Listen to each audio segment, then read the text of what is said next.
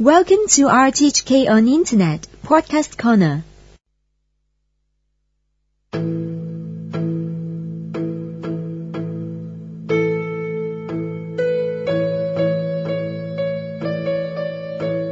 Yan Oi Tong first established this neighborhood support center located in Yuen Long in last year, 2005. Because we find out that lots of people in this area, they mainly come from low-income family. I wish there's a library here, which is much closer to my home and more convenient to me.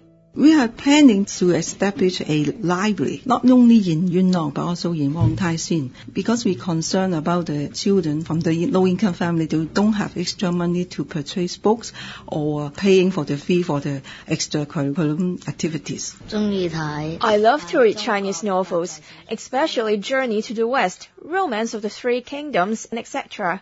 We find out that children don't have extra money to buy books. In their leisure time, they don't have a lot of activities, or their parents didn't encourage the children the habit of reading. So we could group them together. Library is as a means so that they could build up their social network, communication skill, and at the same time, the parents should encourage their children to find out the pleasure of reading. When I have free time, I can go to the library and meet many friends. This makes me happy.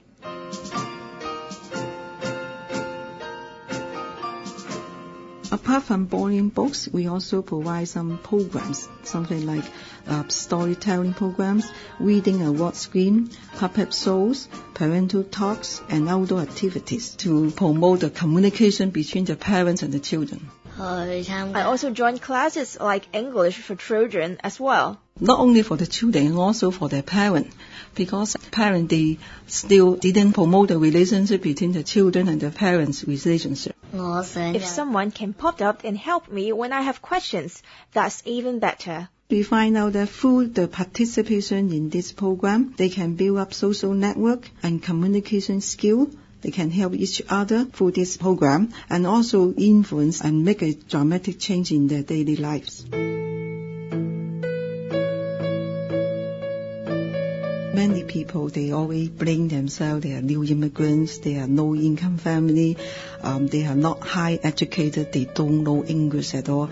They seem to be very negative and feel helpless. For me, we would say this is not true. They still can discipline or can encourage the student the pleasure of learning English, or as a student, what is their duty.